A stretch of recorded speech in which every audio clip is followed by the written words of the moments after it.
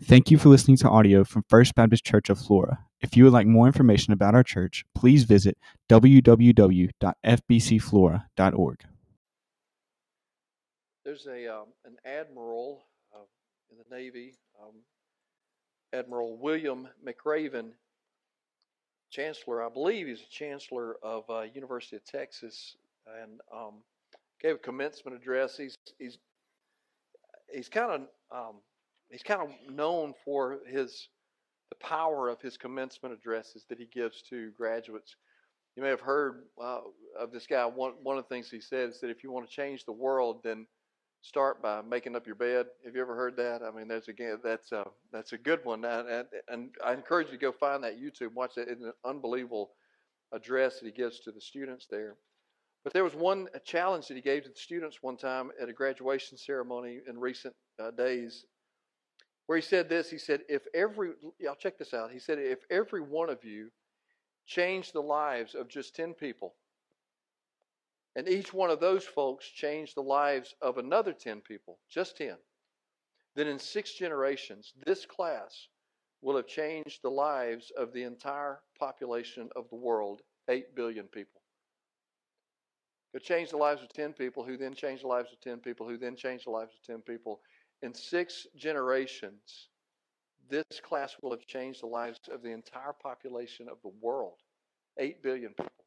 I know it's hard for us to get our brains around that. It's hard for us to think about those kinds of numbers and that kind of impact. And certainly, man, what a challenge to those graduates to think about that.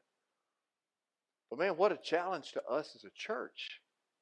What a challenge to me as a Christ follower, as a disciple of Jesus Christ, as the church. What a challenge for us to impact the world. For us as a church to change the world. Change the world. And that's what we're called to. And I know sometimes we say that, and sometimes we just can't.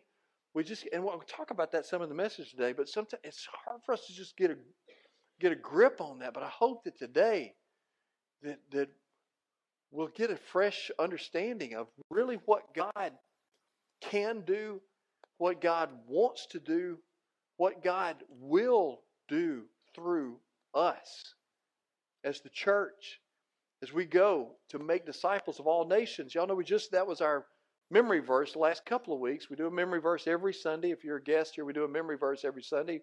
We believe in the importance of Scripture memory and having that discipline going on. And we just finished up memorizing Matthew chapter 28, verses 19 and 20, which is the Great Commission. Go therefore and make disciples of all nations, baptizing them in the name of the Father, the Son, and the Holy Spirit, and teach them to obey everything that I've commanded you. And behold, I'm with you always to the very end of the age. But when Jesus said, go and make disciples of all nations, y'all listen to me.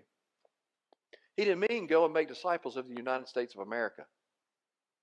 That's not the nation he's talking about. He's not talking about nations like that. Canada, the United Nations. He's not talking about those kinds of nations. That Greek word there, when he said go and make disciples of all nations, that Greek word means go and make disciples of all the people groups of the world.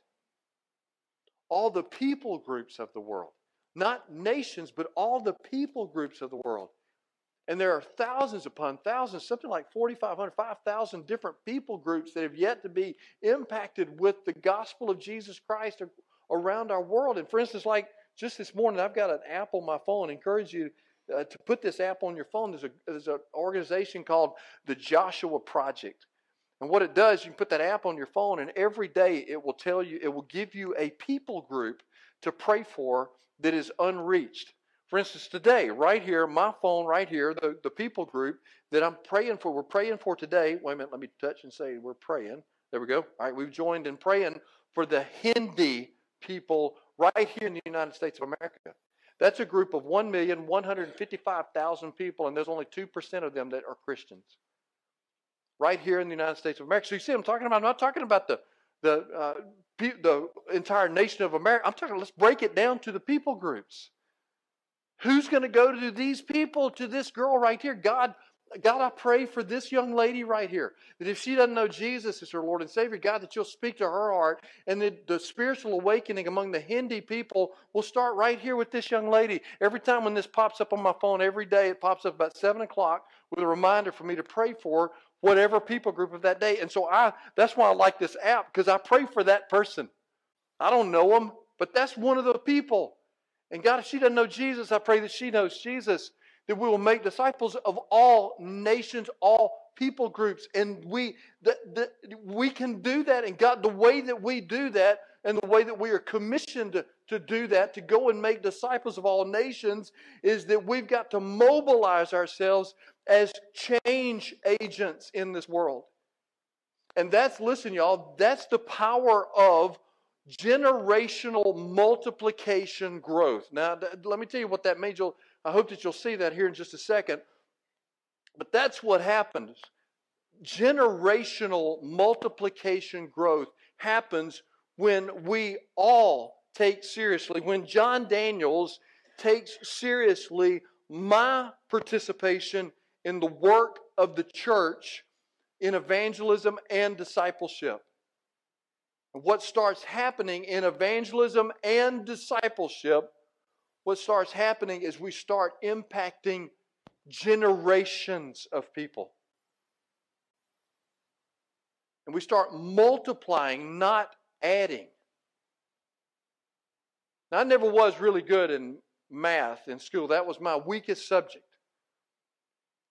But I know that there's a difference between addition and multiplication. And I know my adding things, you can do that, but when you start get to multiplication tables, all of a sudden the numbers get bigger real quick. And so I want you to think about this. I want you to take a look at a chart on this slide right here. And I'm sorry, those of you all over there can't see it. So if you want to move where you can see it, that's okay. One of these days we're going to get some screens put over there on that side where everybody over there can see. So we're going to do that one day. One day. So here, I want you to see this. So in the left column, here's the addition column. So check this out. If you and if I was made a commitment that I was going to reach one, listen to this. I was going to reach one person with the gospel every day of the year. I was going to win one person to faith in Jesus every day of the year. By the end of this year, if I started on January the 1st, by the end of this year, I would have won 365 people to faith in Christ. Wouldn't that be incredible? Wouldn't that be unbelievable? And if I did that for the next 16 years and won one person to faith in Christ every day for 16 years in a row, at the end of 16 years, I would have won 5,840 people to faith in Christ. Oh, man, wouldn't that be incredible? Unbelievable if we were to do that. But check this out. If I was to win one person to faith in Christ, one person, and disciple that one person for 1 year, and then the next year, he and I then win another person of faith in Christ and then disciple those people. And then the next year, the four of us then do that again. At the end of 16 years, we would have won 65,536 people to faith in Christ. You see the difference in the power of multiplication, not addition? Now look, don't get me wrong. You win 365 people to faith in Christ this year? Good gracious alive, man. Praise the Lord for that. So don't misunderstand what I'm saying here. I want you to understand, but the power of multiplication, that's why the title of this message is Multiplication, Not Addition. And that's what we're going to take a look at as we look at 2 Timothy chapter 2, verse 2. So grab your Bibles. And let me tell you something. I'm not picking on anybody or anything like that. I want you to understand that. But I say it a lot, and I'm going to say it again. It's so important that you bring your Bible to worship if you can. And I'll show you why here in just a minute. 2 Timothy chapter 2, verse 2 is what we're going to look at today. So we've already said it in our memory verse, but I want you to open your Bible and have your Bible open on your lap and maybe have a pen in your hand. Here's 3 pens up here if somebody needs a pen. I got a pen in my pocket too. If anybody needs a pen, there's some right there. But because I want you to do something with your Bible. They just fell out of the chair, but that's all right. So I want you to, 2 Timothy chapter 2, verse 2. So stand up and let's read this verse again. We're memorizing it, but let's read it now out of our Bibles here, 2 Timothy 2:2. And what you have heard from me in the presence of many witnesses, entrust to faithful men who will be able to teach others also. Okay? Read it again. And what you have heard from me in the presence of many witnesses, entrust to faithful men who will be able to teach others also. May God bless the reading of that wonderful verse of Scripture. Let's pray. So, Holy Spirit, thank you for this word. Speak to us, teach us, empower us, help us. In Jesus' name, amen. Thanks so much. You may be seated. All right, so keep your Bible open. Hang on to it there. It's interesting. People's last words are interesting. Famous last words. You hear people talk about famous last words. General Robert E. Lee, his last words were, strike the tent. Right before he died. Strike the tent. It's time to go. If you strike the tent, you're pulling the tent up because it's time to go. And so he said, strike the tent. Steve Jobs, who just died a few years ago, interesting that his last words were this. 3 times in a row, he said this. Oh, wow. Oh, wow. Oh, wow. Wonder what was going on. The poet Emily Dickinson said, I must go in for the fog is rising. Princess Di, when she was in that car accident, when the paparazzi was chasing them through the streets. Was it Paris? Was it Paris? Some of you ladies that know Princess Di, tell me, was it Paris? Yeah, okay, all right, thank you. So I thought it was. So, chasing them through the streets, and they had the wreck in that tunnel. And one of the guys with the paparazzi heard her say, oh, God, what happened? Right before she died in that car accident. Pistol Pete Maravich. How many of y'all know who Pistol Pete Maravich was? He was a great basketball player from days gone by. And he was getting ready to go into a pickup basketball game. Just about to go play basketball. His last words were, I feel great. Started playing basketball, 40 years of age, dropped dead on the basketball court of a heart attack. Last words were, I feel great. Michael Landon, Little House on the Prairie, star Little House on the Prairie. His family was gathered around him right before he died, and they said to him, like maybe you have at the bedside of a loved one. They said to him, so it's time to go. It's time for you to go. And he said to them, you're right. It's time. I love you all. And then he died. I talked about Robert E. Lee, Confederate, at the beginning. There's a Union general by the name of John Sedgwick. And General Sedgwick, these were his last words. His last words were, they couldn't hit an elephant at that distance. And the reason he said that is because his soldiers around him were ducking while a Confederate sniper was shooting at them. They were ducking, and he said they couldn't hit an elephant at that distance. He's dead. So, your last words are pretty interesting. And so 2 Timothy are Paul's last words. These are his last written words. And so they're important. Not that his other words and his other letters are not important. But this is his last words. So they're important, they're inspiring, they're impactful, they're so important here, and they give a lot of insight to his thoughts and his ministry as he is sitting in a prison cell writing this. Get in this moment. Get in this place. Think about it. He's literally writing a letter in a prison cell. Prison cell wasn't like an Andy Griffith jail cell in Mayberry. It was like a cave, a deep, dark, nasty, cold cave. And that's where he's writing this last letter to Timothy. He had poured his life into Timothy in discipleship. And so Timothy was a young pastor, and Paul's trying to help him understand. He was the pastor of a church in Ephesus. Paul's trying to help him understand some of the things you got to know to be a pastor.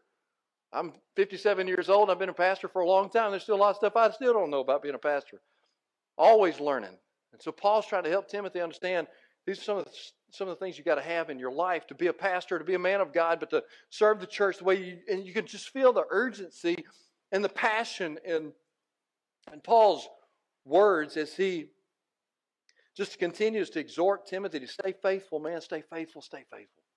So this is why I want you to have your Bibles open, because I want to do a quick overview of the book of 2 Timothy, just a kind of a 35,000-foot flyover of this book, and give you 4 things that you can remember as you look at. So grab your Bible with a pen, and at the top of chapter 1, write those words, keep the fire burning.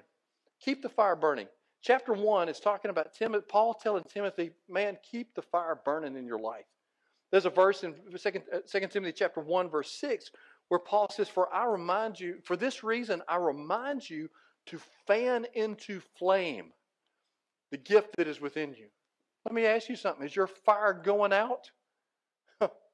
Used to be on fire for the Lord, but now you're just kind of a barely glowing ember.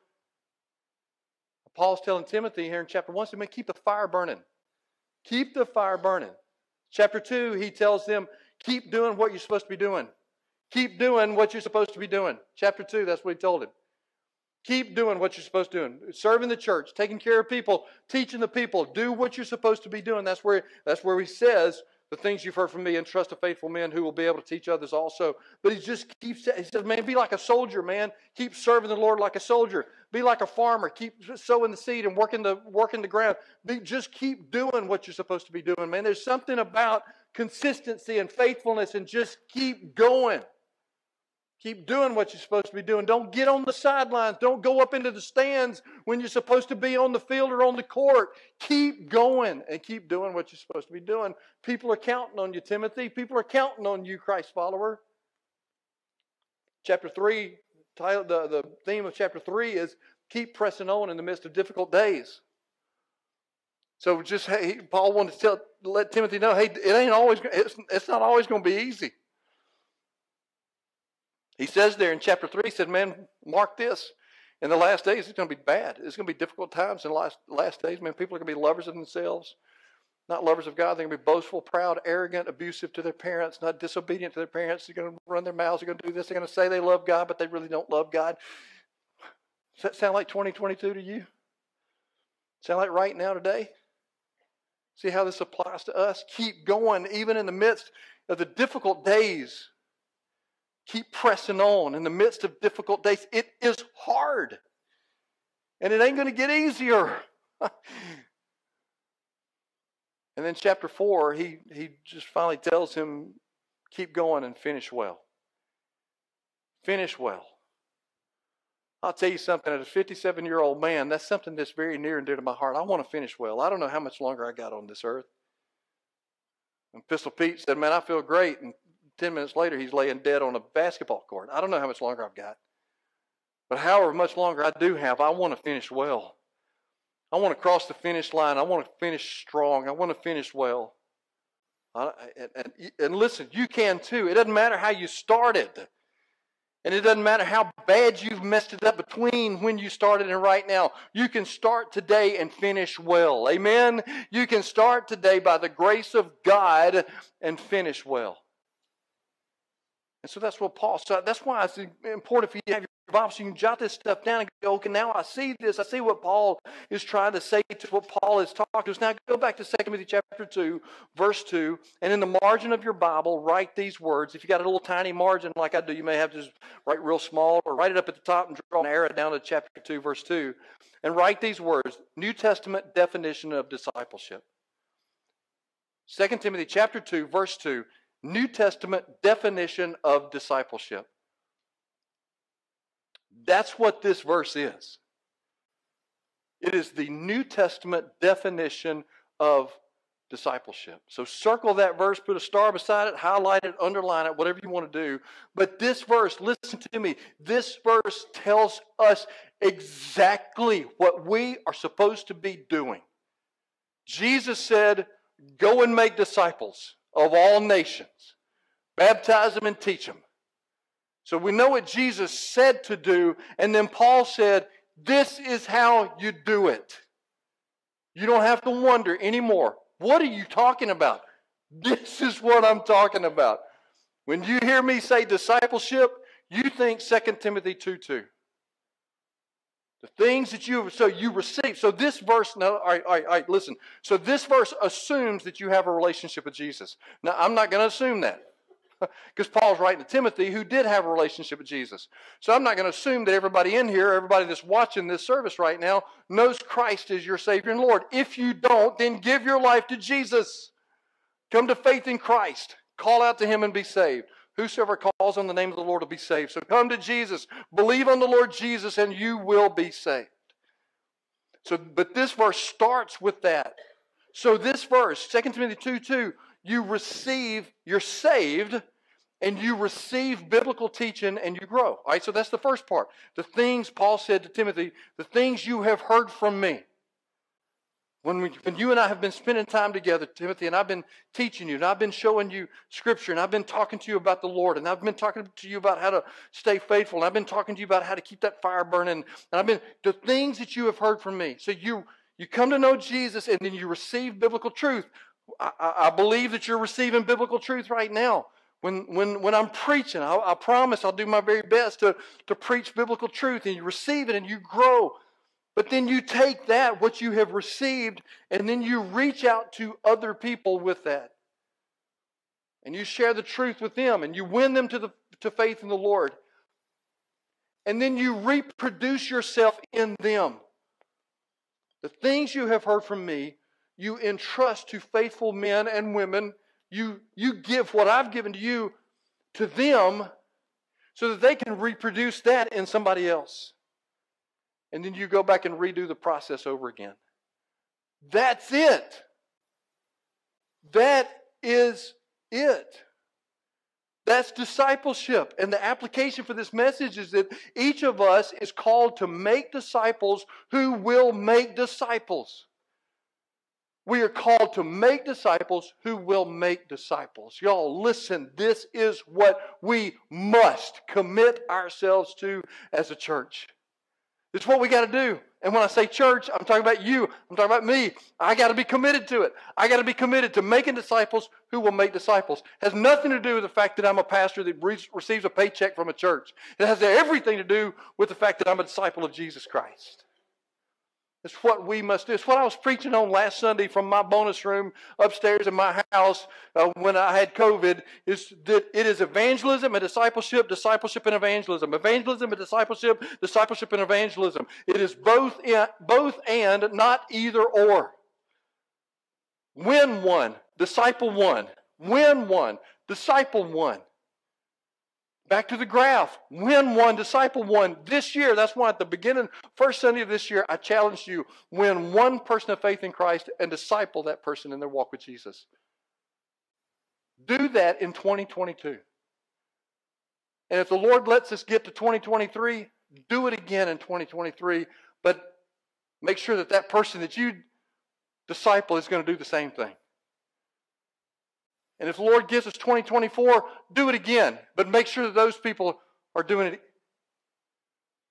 It's what we have to do. And so I want to give you, it's a total church mindset. It's what we must do. It's not what they do, it's what we do.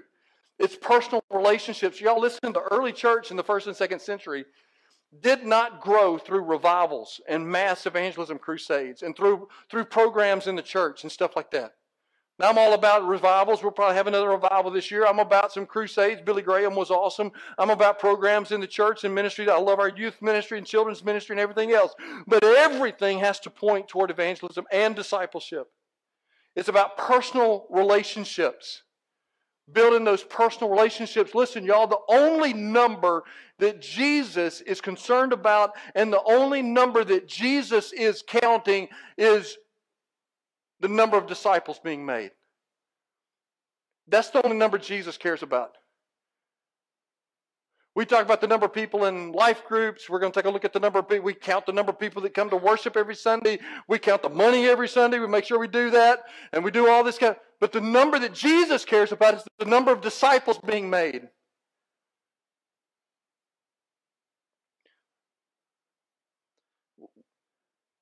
Our perspective, our mindset has got to change. Our perspective has got to be altered from thinking that it's somebody else's job to do this, to believe in, and to the depth of my soul that it's my job to do this. It's my job to do this. Our attitude has got to do an about face from let the preachers and the ministers to do it to let me do it. Let me do it. There's 4 statements I'm going to give you that help us understand the importance of and the impact of multiplication discipleship. Number 1, stop seeing evangelism as necessary, but discipleship as optional. stop seeing evangelism as necessary, but discipleship is optional. Now, I've probably been guilty of this. I know I have. I'm just telling you, God's burning in my heart the importance of this statement. Don't see evangelism as necessary, but discipleship. We've got to get a bunch of people saved. That's the truth. And when I hear the number 4.5 billion lost people in the world, I'm just burdened that we got to see more people get saved. And I'm all about that. You know that I want to see people come to know faith in Christ. If you don't know Jesus today, please come to Jesus today. But a lot of times our evangelism efforts focus solely on conversion, that born again moment. When you're born again, Jesus said in John 3:3, except a man be born again, he cannot see the kingdom of God. So when you come to know Jesus, you are born again. But listen, we need to understand this. The born again moment is not the end of the disciples' journey, it's just the beginning. The born again moment is not the end of the disciples' journey, it's just the beginning.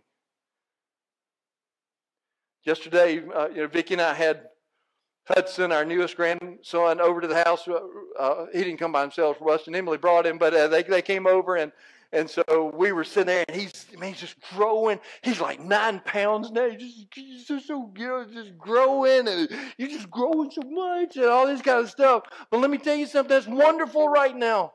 But if a year from now he's still 9 pounds, we got a problem. If 10 years from now he still weighs 9 pounds, we have a serious problem. And there's a whole bunch of Christians that say they have known Jesus for 20, 30, 40 years, and they're still 9-pound babies.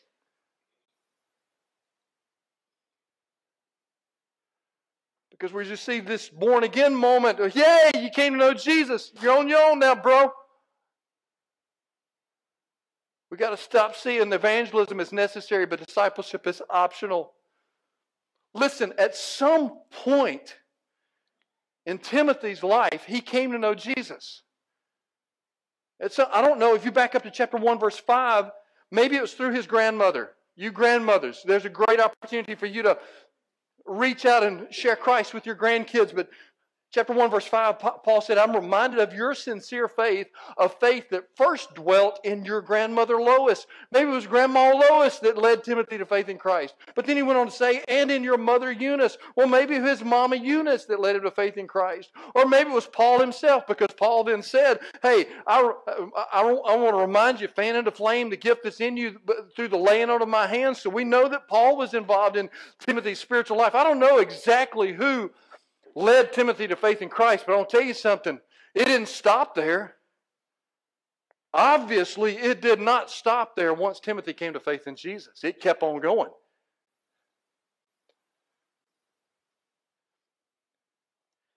And it's got to keep on with us too.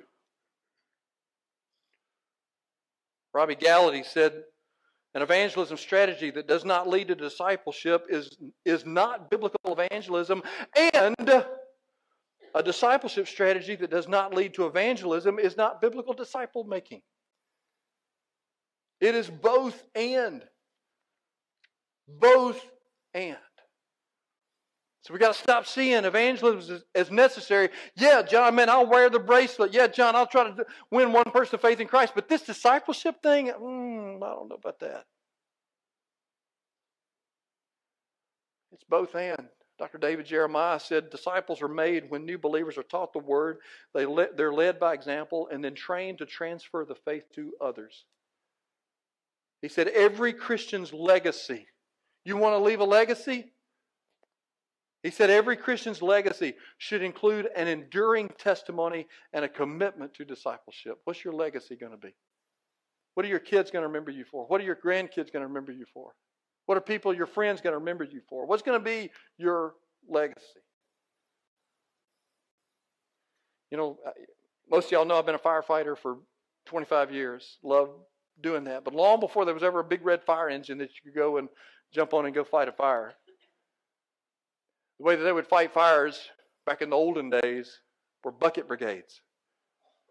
House catches on fire, so they make a long line of people, and the first guy down here takes a bucket and dumps it into a pond or a well or something, gets water and passes to the next person, grabs another bucket, dumps it in the water, fills it up, passes to the next person, get another bucket, dump it in the water, pass it, because we got a job to do. We got to get that fire out. Their house is burning down. Their pasture is on fire. We got to do this and keep passing the bucket until finally you get the job done. But what about the person in the middle who just goes, my arms are tired. I ain't going to do this anymore. I don't want to do this anymore.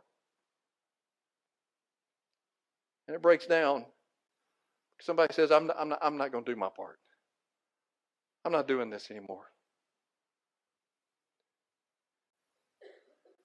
Listen, y'all, Jesus is the water.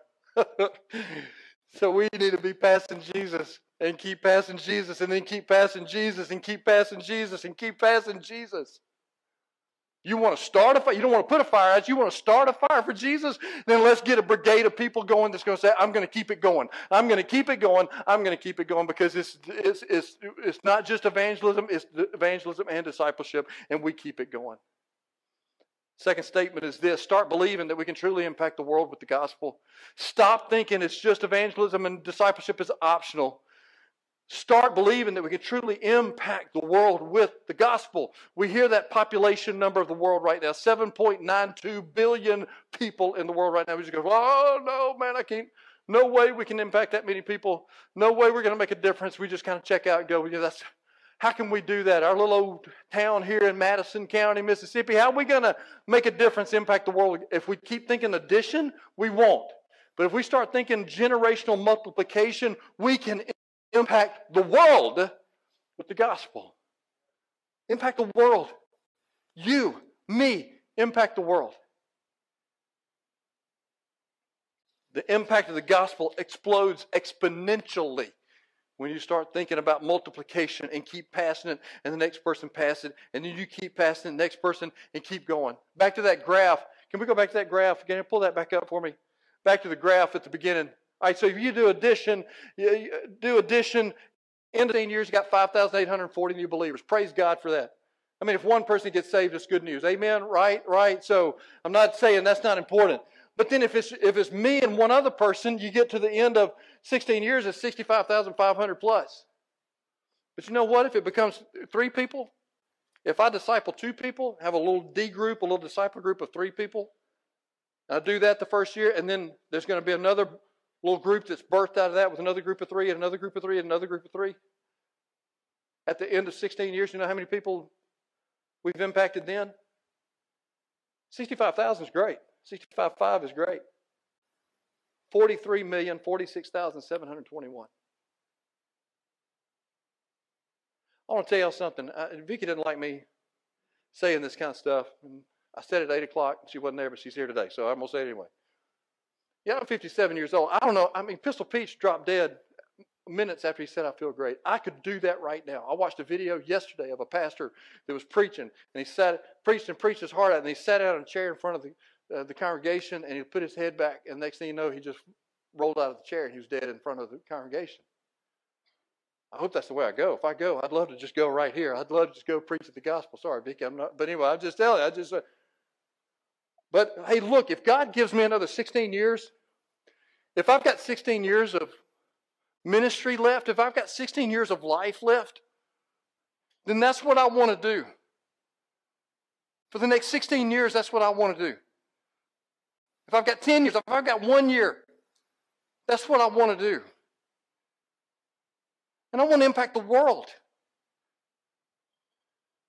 And when I look out at this group, and I look at the group at 8 o'clock, and then Lord willing, if He lets me go preach at 11 o'clock, I'll look at another group, and I see people, if we would make that kind of commitment, y'all imagine the impact that we would make in the world.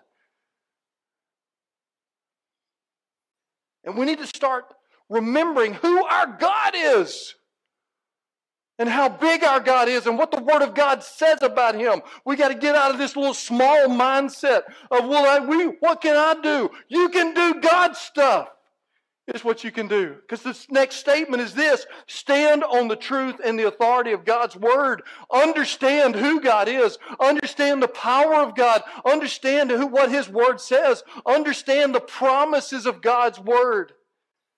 The promises of, if you flipped over the one page to 2 Timothy chapter 3, verse 16 and 17, it says, all Scripture is breathed out by God and is profitable for reproof and correction and training in righteousness, that the man of God may be thoroughly equipped for every good work. The promise of the Word of God is that He will equip you for the work that He has called you to do.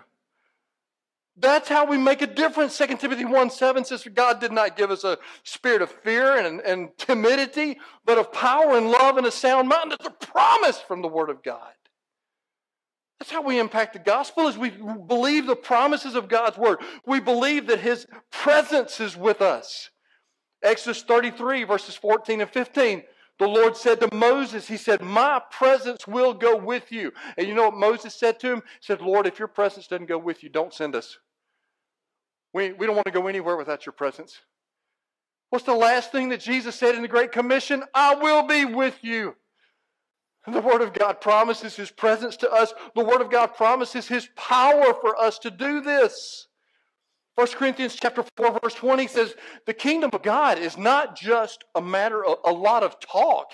It is living by God's power. We have the power of God, the potential that we find from the Word of God, the potential that the Word of God tells us we have in Christ. Ephesians 3, 20 and 21 says, for to Him who is able to do immeasurably more than all we ask or imagine. That Greek word for immeasurably more means super abundantly. God is able to do through you and me at First Baptist Church Flora super abundantly more than we can even ask or imagine. And I can ask and imagine a lot. That's how we impact the world. It's because we start believing the truth of God's Word, of what He says is true of us. We got to remember, and the Word of God tells us about our position in Christ. My daddy, I've told y'all, my daddy used to always say, son, remember who you are.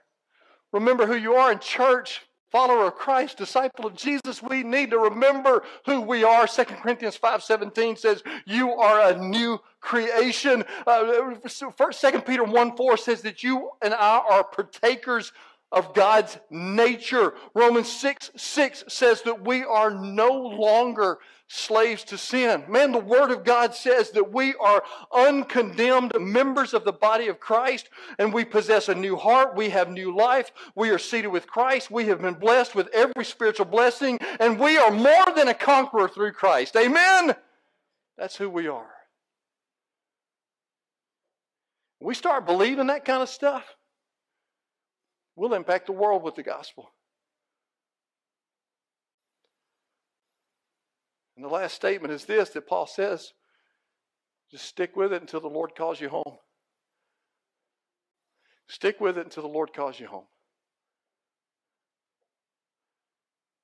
Paul said over there in 2 Timothy chapter 4 as he's wrapping this thing up. So my favorite verses of Scripture. Where Paul said, man, I'm already being poured out like a drink offering, and the time of my departure has come. It is almost time for me to go home. And I have fought a good fight. And I have finished the race.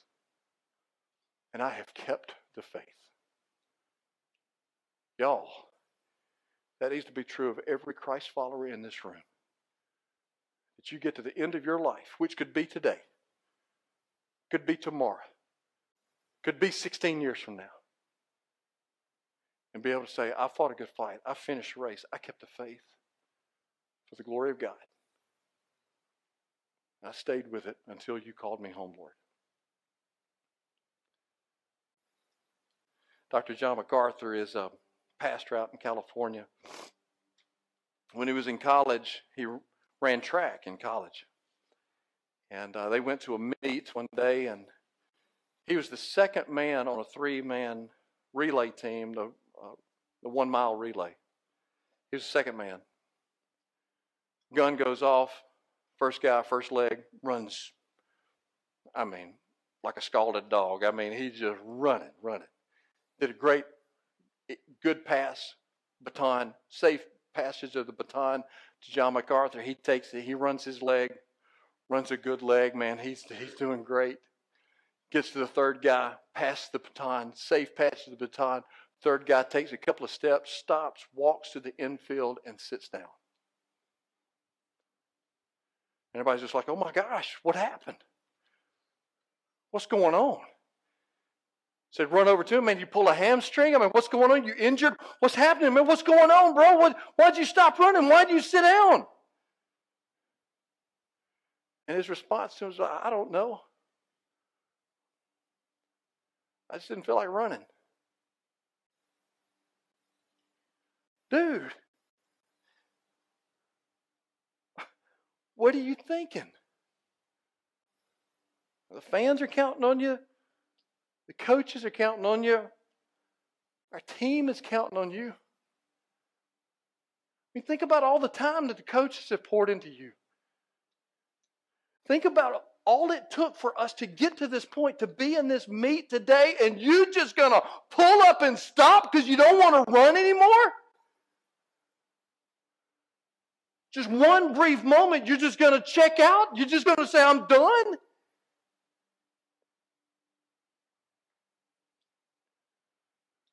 Don't be that person. Don't be that person.